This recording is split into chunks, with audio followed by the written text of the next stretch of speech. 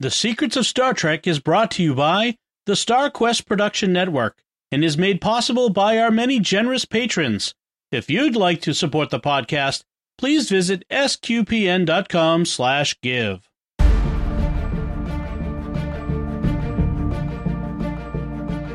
You're listening to The Secrets of Star Trek, where we discuss the hidden layers and deeper meanings found in all the Star Trek TV series, movies, and more. And today we're discussing the original series episode, The Alternative Factor. I'm Dom Bettinelli, and joining me today on the panel are Jimmy Aiken. Hey, Jimmy. Howdy, Dom. And Father Corey Stika. Hey, Father Corey. Hi, Dom. Folks, be sure to get your very own Secrets of Star Trek t-shirt or mug or phone case or more by visiting sqpn.com/merch. And I want to tell you about another show on the Star Quest Network you are sure to enjoy called The Secrets of Movies and TV Shows. You can find that wherever fine podcasts are found or at sqpn.com/secrets. So, we're talking about The Alternative Factor, this first season original series episode. And Jimmy, can you give us a rundown of what happens in this episode? This week, the Enterprise is mapping a depopulated planet. But intergalactic quakes that seem to shake the universe start happening, and they seem to be centered on the planet. So they go down and meet a scruffy-looking guy named Lazarus with a ridiculous fake beard that keeps dramatically changing how thick it is. Lazarus has what looks like a big toy spaceship on the surface of the planet, and he claims that he's being persecuted by an evil man who destroyed his civilization. In fact, Lazarus is raving paranoid crazy about this man. Only sometimes he's not. Eventually, Captain Kirk and the gang realize that they're living through an evil twin plot, and there are two Lazaruses, one good and one evil, who keep switching places. It turns out that there's a parallel antimatter universe that the good Lazarus is from, and if the two Lazaruses meet in either universe, it will cause universal destruction, even though that's not how antimatter works. Both Lazaruses steal dilithium crystals from the Enterprise to power their big toy spaceships. Captain Kirk follows one of them down to the evil Lazarus's toy spaceship on the planet, but he's accidentally thrown into the antimatter universe, where he talks with the good Lazarus and forms a plan. When he goes back to our universe, he needs to force evil Lazarus into a kind of corridor between the universes, where good Lazarus will be waiting for him, and they can have a wrestling match for all eternity. Kirk then needs to destroy evil Lazarus's toy spaceship, which will also somehow destroy good Lazarus's toy spaceship in the antimatter universe, so neither Lazarus can ever get out of the corridor. Kirk goes back to our universe and executes the plan, saving both universes, but trapping both Lazaruses for all eternity. Eternity. The end. Echo. Yep. So the actor who plays Lazarus in this, his name of Robert Brown, was a last-minute addition. And when I say last minute, I mean last minute. It was supposed to be played by the actor John Drew Barrymore. Not John Drew. Yep. Yeah, John Drew Barrymore, who is literally Drew Barrymore's dad, and also the son of the other famous Barrymore, who was unstable. He was mentally unstable, but unfortunately and sadly. And after this, he basically... So what happened is he was supposed to show up, didn't show up to work, and they had to go grab Robert Brown and literally drag him to the set and says, here's the script, you're on, let's go. And John Barrymore never worked again. So, well, he didn't work for 6 months. I think he worked after that. I kind of exaggerate. He only ever had like a few minor roles and ended up basically homeless and kind of spaced out. So, which is sad, but it kind of explains. I have to give Robert Brown credit for being last minute on the set. He did pretty darn good for this, but yeah, it explains a little bit of the weirdness in this episode. A little bit. Some weird editing that was done too, choices that were kind of made as they're going through that really. And this, as I said before, I'm doing my first run through on TOS. I've never actually sat down and watched all of TOS, and this was confusing. It got really bizarre and really confusing. As I said before that we started recording, do we need to drop the LSD now or? It was the 60s. And it was just, and part of that was, when you look at the Memory Alpha Wiki is really helpful to kind of help clear some of this stuff up because, of course, they've gone through and watched it and they know the background stuff. There was editing choices kind of throughout the whole thing that really changed the story to make it as confusing as it was. Yeah, they had to, and some of that was the fault of the story, but some of it was the fault of the last minute change and having to adapt to that and rearrange the shooting schedule. And, the whole episode was kind of a victim of that. Also, this episode comes across as really slow in terms of what's happening because they gutted the plot that was originally meant to be. There's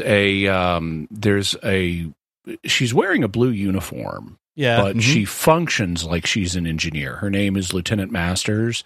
Yep. And the plan was for her to fall in love with Lazarus and betray the crew.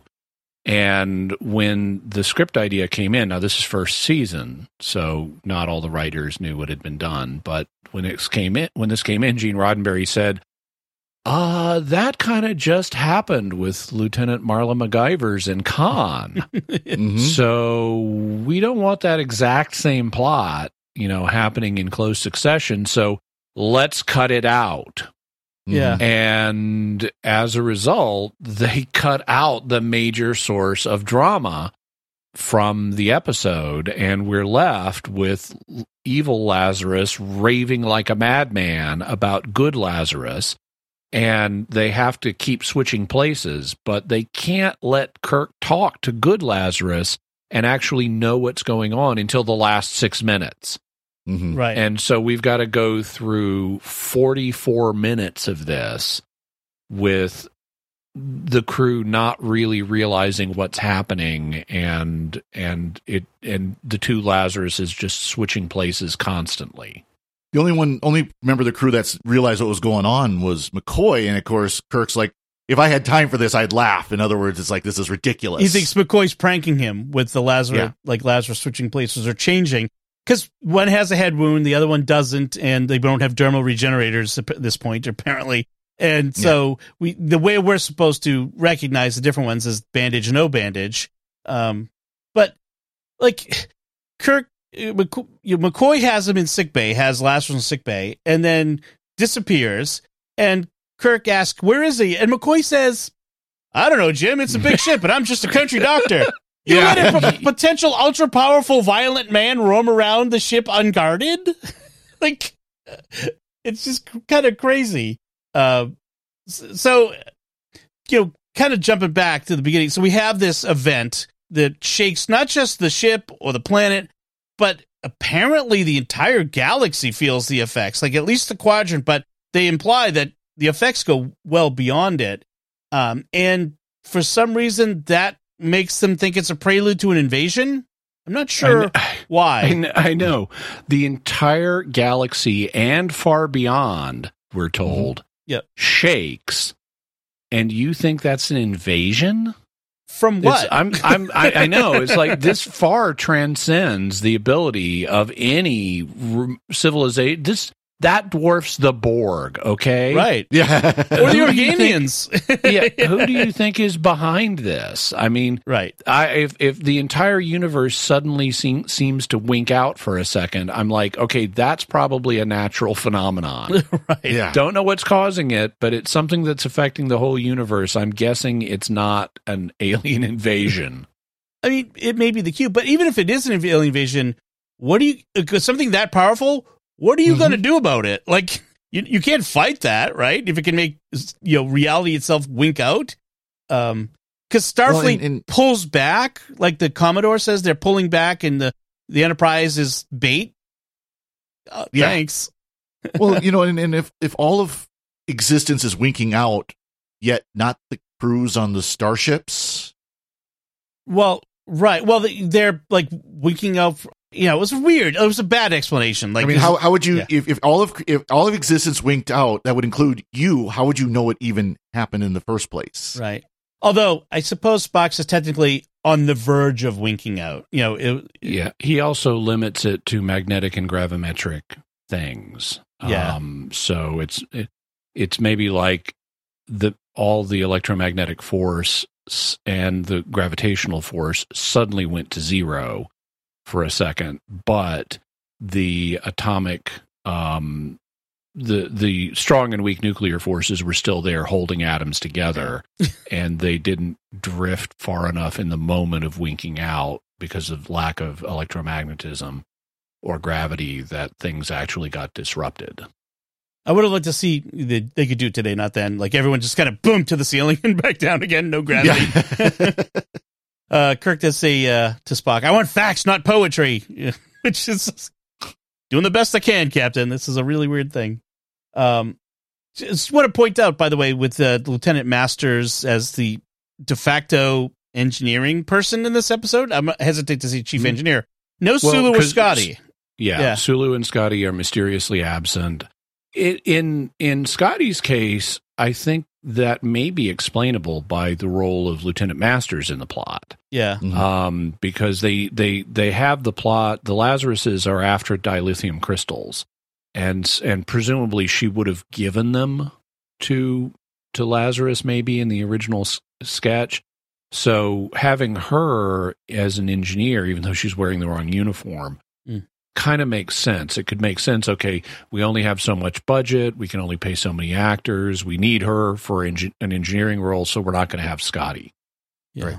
That makes sense. Why they don't have Sulu and they've got Lieutenant Leslie in his spot, I don't know. Yeah. He may have been off doing other things. George Takei did do other acting jobs. Like there's a run of episodes where he's missing because he's off acting in the Green Berets with John Wayne. Right. I remember that. But why he's missing here, I don't know. Incidentally, Lieutenant Leslie is surprisingly, he appears in like 59 episodes. Yes. He's almost a regular member of the crew. He is as much a regular member of the crew as all those people whose names I don't know in Discovery. Because they don't give him enough to do. But he owes his name to William Shatner because it wasn't in the script, but Shatner refers to him as Lieutenant Leslie as a deliberate name check of his daughter, Leslie Shatner. Oh, interesting. Nice. That's fun. I would do that. If it were me, I would do that too. Yeah, he must have been one of the stock Desilu actors, just kind of the you fill in where needed type of person. I mean, 59 episodes, that's more than Chekhov, that he shows up. Yeah. He's like the Sergeant Siler of the original series. Yes, yeah. It's the Siler from Stargate. That's right. So Lazarus, when they find him on the planet, Lazarus has this habit of falling from places. Have you noticed that? He's like always falling. Stop climbing up on the rocks. He's very accident prone. Yeah. There could be a really funny parody episode of this story. Carol Burnett did an accident-prone sketch. Yeah, Lower Deck should totally do a takeoff of this, where they encounter a guy who just keeps falling off of stuff. It's like I want Lower Decks to interact with this episode. To run into Lazarus again. So like you mentioned, he's hunting a monster, death incarnate, anti-life, and he views his own hunt as a holy cause. Join my holy cause. He does the captain, and then Spock basically calls him a lying liar who lies. Yeah, it really nicely, and even though the actor's delivery is not particularly incensed. Yep. The script calls for Leonard Nimoy at that point to say, I do not understand your indignation, even though he hasn't really shown much. Yeah. I have simply deduced that you were a liar. Yes. Yeah. Yes, Dr. Greer. I mean, Lazarus. Stephen Greer reference for folks who may not be familiar with that episode of Jimmy Akin's Mysterious World. Yeah. Yes. Go look that up. So, we have the dilithium crystals do they ever get the dilithium crystals back at the end? I kind of assumed they got 2 of them back, but they may not. They may just blow up his ship with the dilithium still in it. Oh, yeah, they can't get 2 of them back because they're in the antimatter universe. Yeah. Yeah. And I think the other two were destroyed with the ship, because I don't think they show him taking them. Yeah, that's like another bit of a plot hole then, because, without the crystals, we're going to, fall out of orbit. Except they don't. They fly away at the end. So, I don't know. They do have a line about we won't be able to function at full power. So maybe they have enough power to be able, Yeah, that's true. Well, and you can tell this is, early in Star Trek lore, because the crystals store the energy that they use to run the ship, versus later in TNG and beyond, it's the crystals convert the antimatter energy to the force field and all that. To the source, right. Yeah. The dilithium crystals also look totally different than what we see later, because later when we see them, they're much more organic crystals, like quartz crystals, that you would get out of a cave. But here they are, they're formed into these neat polygons. Yeah. It's kind of like a square with a triangle stuck to one end. And they're very regular. Yeah, that's true. Another little funny element of the directing is when they go to the planet to search for the crystals that Lazarus took, Kirk says, "All right, split up and search," and they all walk off in a big gaggle together. Yeah, like maybe you guys could spread out a bit. It's a big planet. Go search again. And then Lazarus is with them, but then he goes off on his own again. Like why are you letting him go off on his own? Like it just Kirk was. He was crazy, so he just wandered off on his own anyways. But yeah, why didn't one of them say, go with him? Yes. Watch him. Yeah. Also, according to Spock at the beginning, this planet has an oxygen-hydrogen atmosphere. And it's like, really? An oxygen-hydrogen atmosphere. I'm surprised they're not all dead. Because hydrogen functions like an alkali metal. It is extremely reactive. And if there's one spark on that planet, the atmosphere is going to catch fire and blow up. and then at the end, there will be a bunch of water on the surface of the planet. Right. But no atmosphere. Right. Yes, no atmosphere, just water. So Lazarus claims that he's a time traveler, which actually made me think of Prodigy a little bit. Like, he's a time traveler who's hunting down the man who destroyed his civilization, the monster, and traveling through time. So there's a little bit of Prodigy feeling there. Yep. But they finally get to the parallel universe theory. We have parallel matter, antimatter universes. And like you said, Jimmy, they totally overstate the danger of Lazarus and anti-Lazarus meeting. Well, they both understate it and overstate it, because Kirk keeps talking about if two identical particles meet, it will annihilate. And he's talking about Lazarus as if he's two identical particles. Right. And it's like, no, dude, that means like if an electron meets an anti-electron, they blow up. And all those atoms your body is made of, what their outer shells contain? Electrons. Right. So if you go to an antimatter universe and come into contact with any atoms, they're going to have anti-electrons in their shells, and that will start the process of the energy release. So you don't need two Lazaruses to touch. You just need matter touching antimatter. And so you can't be standing here in this antimatter universe without this happening. Right. And neither can the good anti-Lazarus be in our universe without this happening. And then it won't destroy the entire universe. It will just cause a big local explosion. Right. Yep. Probably a human-sized, probably big enough take a chunk out of the planet, but yeah. But not the whole universe. Yeah, of course. And it's funny as they're describing that, Kirk is literally leaning against the anti-spaceship. So all this matter, this person made of matter, is leaning and standing on the planet. It's like, yeah, it doesn't quite work. The principle on which your ship runs, which probably isn't true yet. We probably haven't gotten to matter antimatter engines yet. But yeah. Yeah, but they say that everything that exists everywhere will be annihilated, which is no, dude, that is not how antimatter works. Right. Yeah. They're just looking at the matter antimatter reaction as a mirror. Right. The mirror image of Lazarus, the two come together, it causes it, instead of just any electrons and anti-electrons. Except apparently in this psychedelic antechamber where they can wrestle. Yeah. Okay, so let's talk about the negative magnetic corridor. First of all, I want to know, is this made of monopoles or something? Is that why it's negative? But periodically, the area immediately around Lazarus will get blurry, even though people standing a few yards away are not blurry.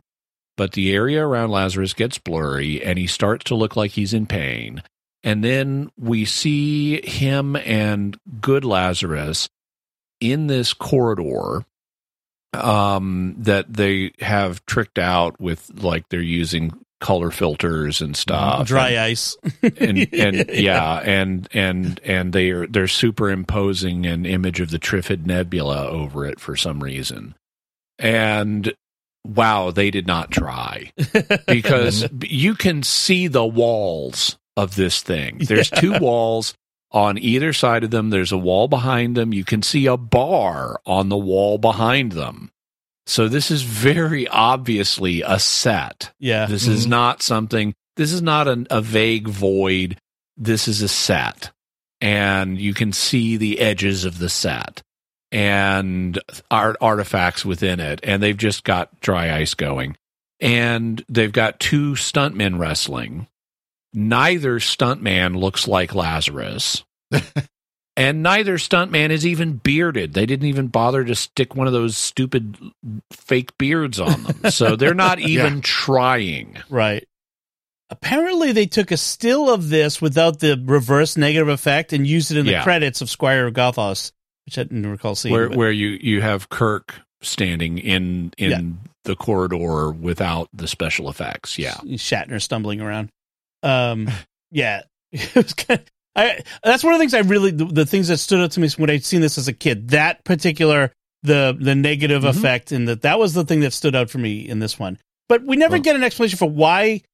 We know why they go into the corridor when they go through that little door of the ship. It's apparently a gateway. But the effect continues on the Enterprise and just wandering around the planet for some reason. Yeah. It's funny as I was watching this, you'd see that scene where you'd have the nebula superimposed, and then the video would spin off and then spin back. All I could think of was the original Batman series. Yeah. Yeah. It's interesting that they decide to flip things a little bit and say, so to speak, the anti-Lazarus is the good guy. He's the sane one, and that's okay. I like that. Yeah, that was good. Not sure why blowing up the spaceship in our universe also destroys the other one. Maybe they're connected somehow. What do you think of the name Lazarus? Do you think there's a reason they chose that particular name? Given that the name is a famous biblical name. Nothing occurs to me. Yeah. I mean, I did wonder about that, but there's no obvious connection because the biblical Lazarus, all that we really know, I mean, there are a few things that scholars have conjectured, but all that the scriptwriter would have known is Lazarus is a guy who dies and comes back from the dead. Yeah. But that does not happen to the Lazarus in these. I think they picked it just because it's a cool name. Okay. Mm-hmm. And there's the other Lazarus. It's got a Z in it, and it sounds Latinate because of that Latin ending, and it sounds cool. So it's got a cultural reference. So I think it's just because a cool sounding name. Okay. Incidentally, Lazarus is a Latinate form of the Greek name Lazaros, which has, as you can hear, the Greek os ending instead of the Latin us ending. But that stuck onto it in the process of bringing it into Greek. The Hebrew or Aramaic name would be Eleazar. Oh. Or Eleazar, which then gets the Greek ending Elazaros, and then it becomes Lazarus. So Eleazar is the same as Lazarus. Oh, cool. Same root name. Same root name. Oh, okay. That's kind of cool. I didn't know that. Yeah, and this is the other Lazarus too, from the parable about the rich man and Lazarus too. But who may be the same guy, because guess what happens with him? He dies and someone proposes he comes back to life. That's right. Yeah. That's right. And it's the only parable where Jesus names anybody. Yeah. So some people have speculated, and that's all it is. It's not proof. It's just speculation that this parable might be based on the historical figure Lazarus. Based on true events. Yeah. TV shows say. Cool. So, any final thoughts on the alternative factor, Father Corey?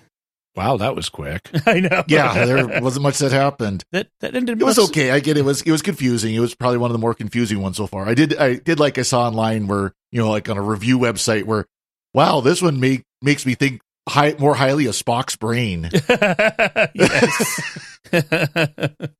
How about you? There's a theory, because Spock's brain was actually written by Gene Coon, who was an extremely good writer of original series episodes and producer. And I've seen it proposed, and we'll have to talk about it when we get to Spock's brain, but I've seen it proposed that Spock's brain is meant to be a parody episode. And it just didn't get made quite right, so that the parody didn't come through, and it just seems bad. But if you think about it as they're doing a parody, it comes across better. Yeah. Nice. I didn't think this one was that bad. This is not the worst original series episode. I could probably find some other, but it's not great. It's just boring and incoherent. Yep. Yeah. Yep, exactly. That's a lower half of definitely lower half or lower quarter of the episodes. But since I mentioned the fake beard, I should probably explain that for people who haven't seen it. It's common for actors especially in period television like this, like 60s and 70s and 50s, because beards were not very common among, in regular society at the time. And especially not among mature people. By the late 60s, you had young guys wearing them, but not so much older people. And so if you wanted a character to be bearded, you frequently had to put a fake beard on them. And what that would typically mean in a stage production or on television was they would use spirit gum, which they would apply to your face, and then they would stick hair to the spirit gum. And they could shape the beard however they wanted. So in Lazarus's case, what they've done is they've got a kind of a goatee for him. It's really long. It is a long goatee. And then they have a kind of a mustache that goes around goes around the edges of his mouth, but does not meet in the center. Mm-hmm. Yeah. And so it's like, there's no way anyone's actually going to shave their mustache that way. So it looks bizarre, but he's an alien. I can deal with bizarre. That's fine. What is not fine is how between shots, the density keeps changing. Yeah. If you in some scenes, now most of the time it's pretty thick. It's thick enough that you can see it at a distance. But in other shots, in a distance, is like, is he clean shaven? Yeah. And when you get a close up, it's like they've just put a few strands of hair on his face.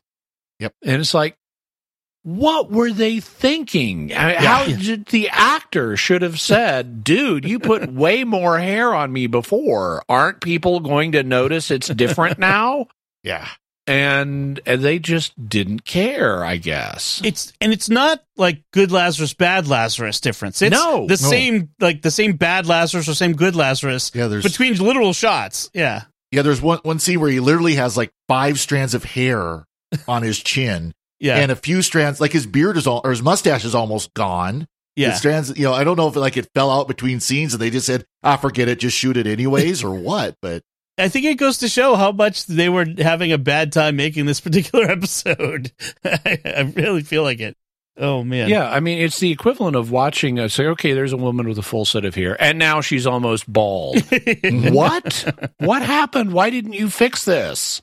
And, I do wonder if there was, if they had initially intended where the good Lazarus was going to lose his beard, and it just, the way they edited it, or the way it ended up being shot, it didn't work out that way. Like he was losing it over time throughout the episode. It could be, I suppose. But it just the way it ended up being forth. Yeah, but except for the way they edited it and the way they recorded it, it ended up being just mismatched. So, one of the things I was going to say was, someone may be wondering why, just it's sort of in a larger sense, why our order of episodes of TOS might be different from what you've seen either online or the way it's ordered, like say on Paramount Plus or various other services. Mm-hmm. There is not an accepted necessarily, this is the exact order. There's an order in which it was aired, but some of that it's different from the production order. So different systems have it listed in different orders. Right. So when Jimmy mentioned that Space Seed already had, a alien influencing one of the female crew members in a romance, and that, causes problems. We haven't talked about Space Seed yet because that's not in the order that we're doing it. So just in case. Thank you. I forgot to ask about that because I was wondering because this was the episode 2 after Space Seed or something like that in the airing order in a particular airing order. I think it is. Yeah. So because I was wondering, it's like I don't remember talking about that, and I know I've been looking forward to talk about the con episode. So when we started doing this, I decided to choose the Memory Alpha order, and I've just kind of stuck to that, which is the production order. Yeah, something along that line. By the way, it didn't occur to me until just now, but so it is probably worth mentioning. The actress who plays Lieutenant Masters happens to be African American, and the actor who plays Lazarus happens to be white. So if we had the original intention, we would have had a black-white romance in this episode, which would have been notable for the time. Yeah, yes. That would have predated what the episode that had the famous Kirk Uhura kiss, which was a big deal for the censors at the time. Yep. It was a big deal. It wasn't actually the first interracial kiss on American television. There had already been one with a Caucasian actor kissing an Asian actress. But it would have been I think the first African American Caucasian kiss. Right. Yep. Right. That was the big deal about it, and that's why that episode got banned in some southern states. Yep. Or weren't aired at least in some southern states because of the uproar. Yeah. A couple other things about the episode that are number one, the spaceship that Lazarus has, which he says is also a time ship. Yep. And apparently it's an interdimensional ship too. It looks ridiculous. It looks like something. It's not actually, I don't know of anything from the Major Matt Mason line of space toys that looks exactly like this. But wow, it looks like something from a line of toys. Yep.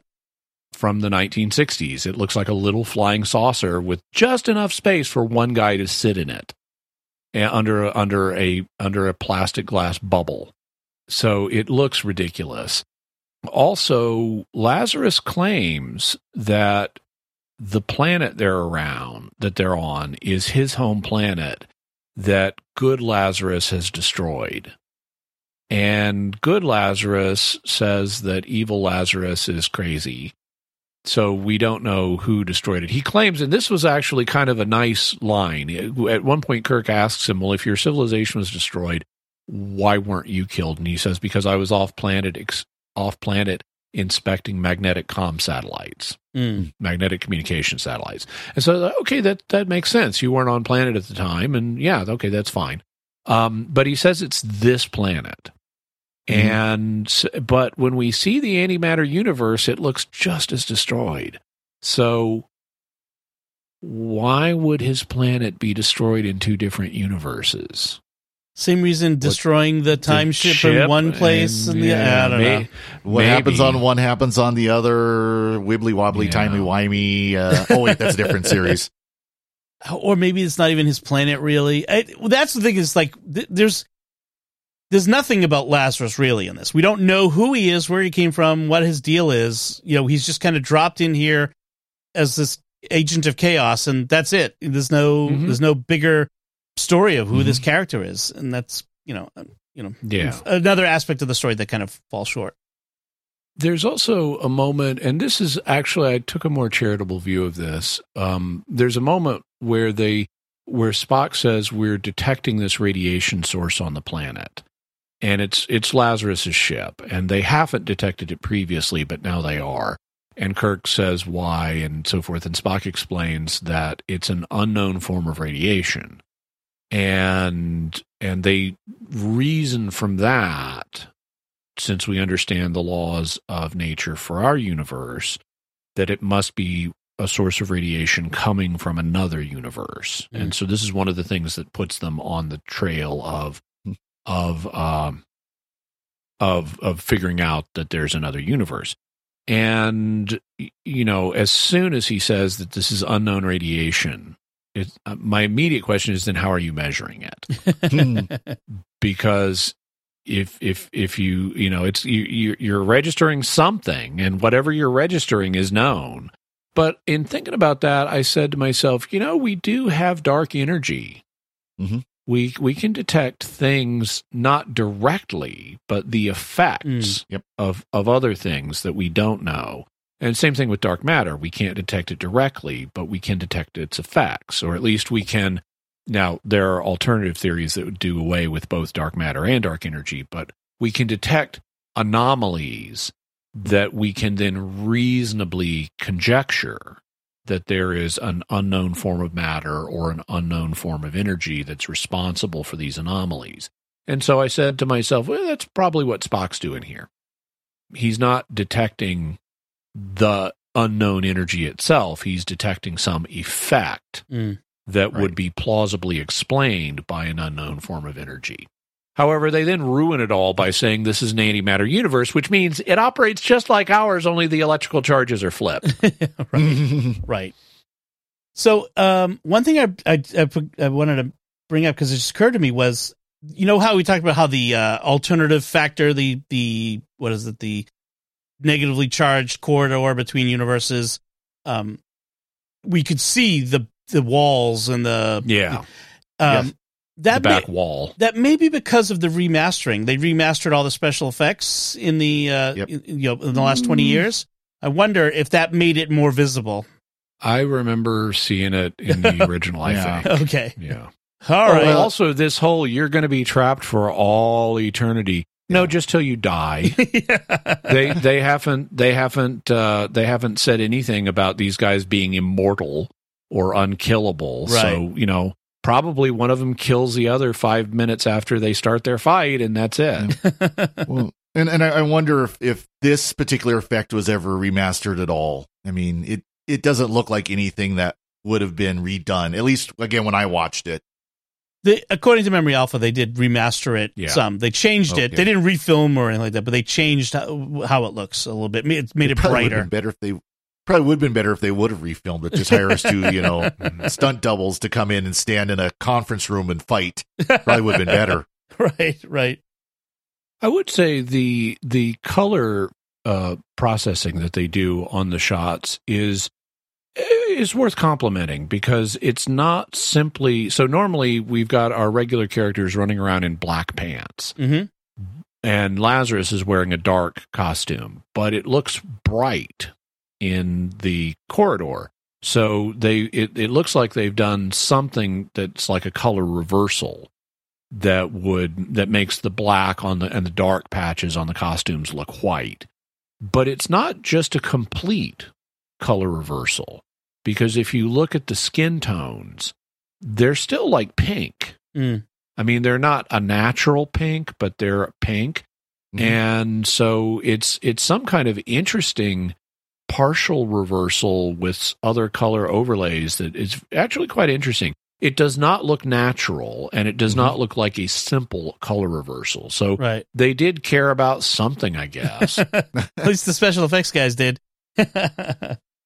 All right. So if that's all we have for this one, we'd like to take a moment to thank our patrons who make it possible for us to create The Secrets of Star Trek, including Keith C., Ken K., John S., Luke E., and Tim and Marie M. Their generous donations at sqpn.com/give make it possible for us to continue The Secrets of Star Trek and all the shows at StarQuest. And you can join them by visiting sqpn.com/give. We'd also like to thank Victor Lambs, who edited this episode. So that's it from us this time. What did you think of The Alternative Factor? You can let us know by commenting on the show at sqpn.com/trek, our Facebook page at facebook.com/StarQuestMedia, or send an email to trek@sqpn.com, or visit our Discord community at sqpn.com/discord.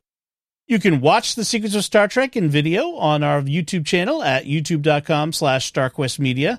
And we'll be back next time when we'll be discussing the movie Star Trek First Contact. Until then, Father Corey Stika, thank you for joining me and sharing The Secrets of Star Trek. Thank you, Dom. Jimmy Aiken, thank you as well. Thank you. Live long and prosper, and kill, kill, kill! And once again, I'm Dom Bettinelli. Thank you for listening to The Secrets of Star Trek on StarQuest, and remember, madness has no purpose or reason, but it may have a goal.